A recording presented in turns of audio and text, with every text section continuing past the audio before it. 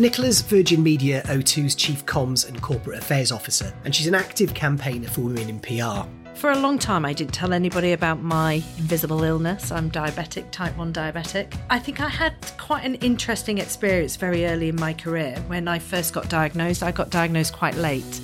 And I was on a grad trainee scheme for a PR agency. And it was really interesting. When I told them, one person's comment has stuck with me for a very long time. They said, "Oh, you're going to need lots of time off. You're never going to get promoted now." And that really stuck with me. And so I hid it for a long, long time because I didn't want it to hold me back. And then I think there's been more acceptance in the communities and in working life that actually people do have invisible illnesses. And I actually thought I had a role to play in actually bringing that to the fore.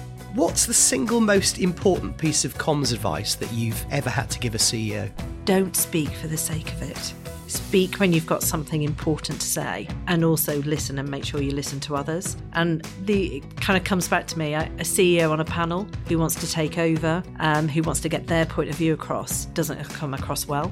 The more authentic a person can be, the better that they will communicate and get across the message that they want to get across. I think you can be too polished, and that isn't good. As a comms director, you need to know when to stop.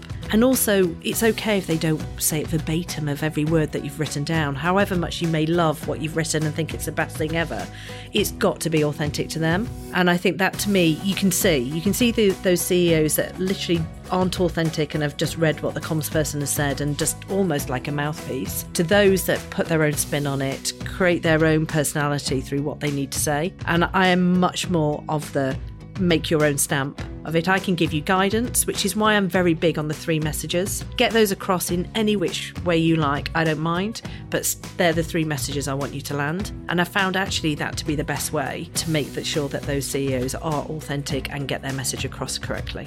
If you'd like to hear more from Delete Engage, including live updates and early access to each podcast episode, why not sign up to the newsletter at deleteengage.substack.com.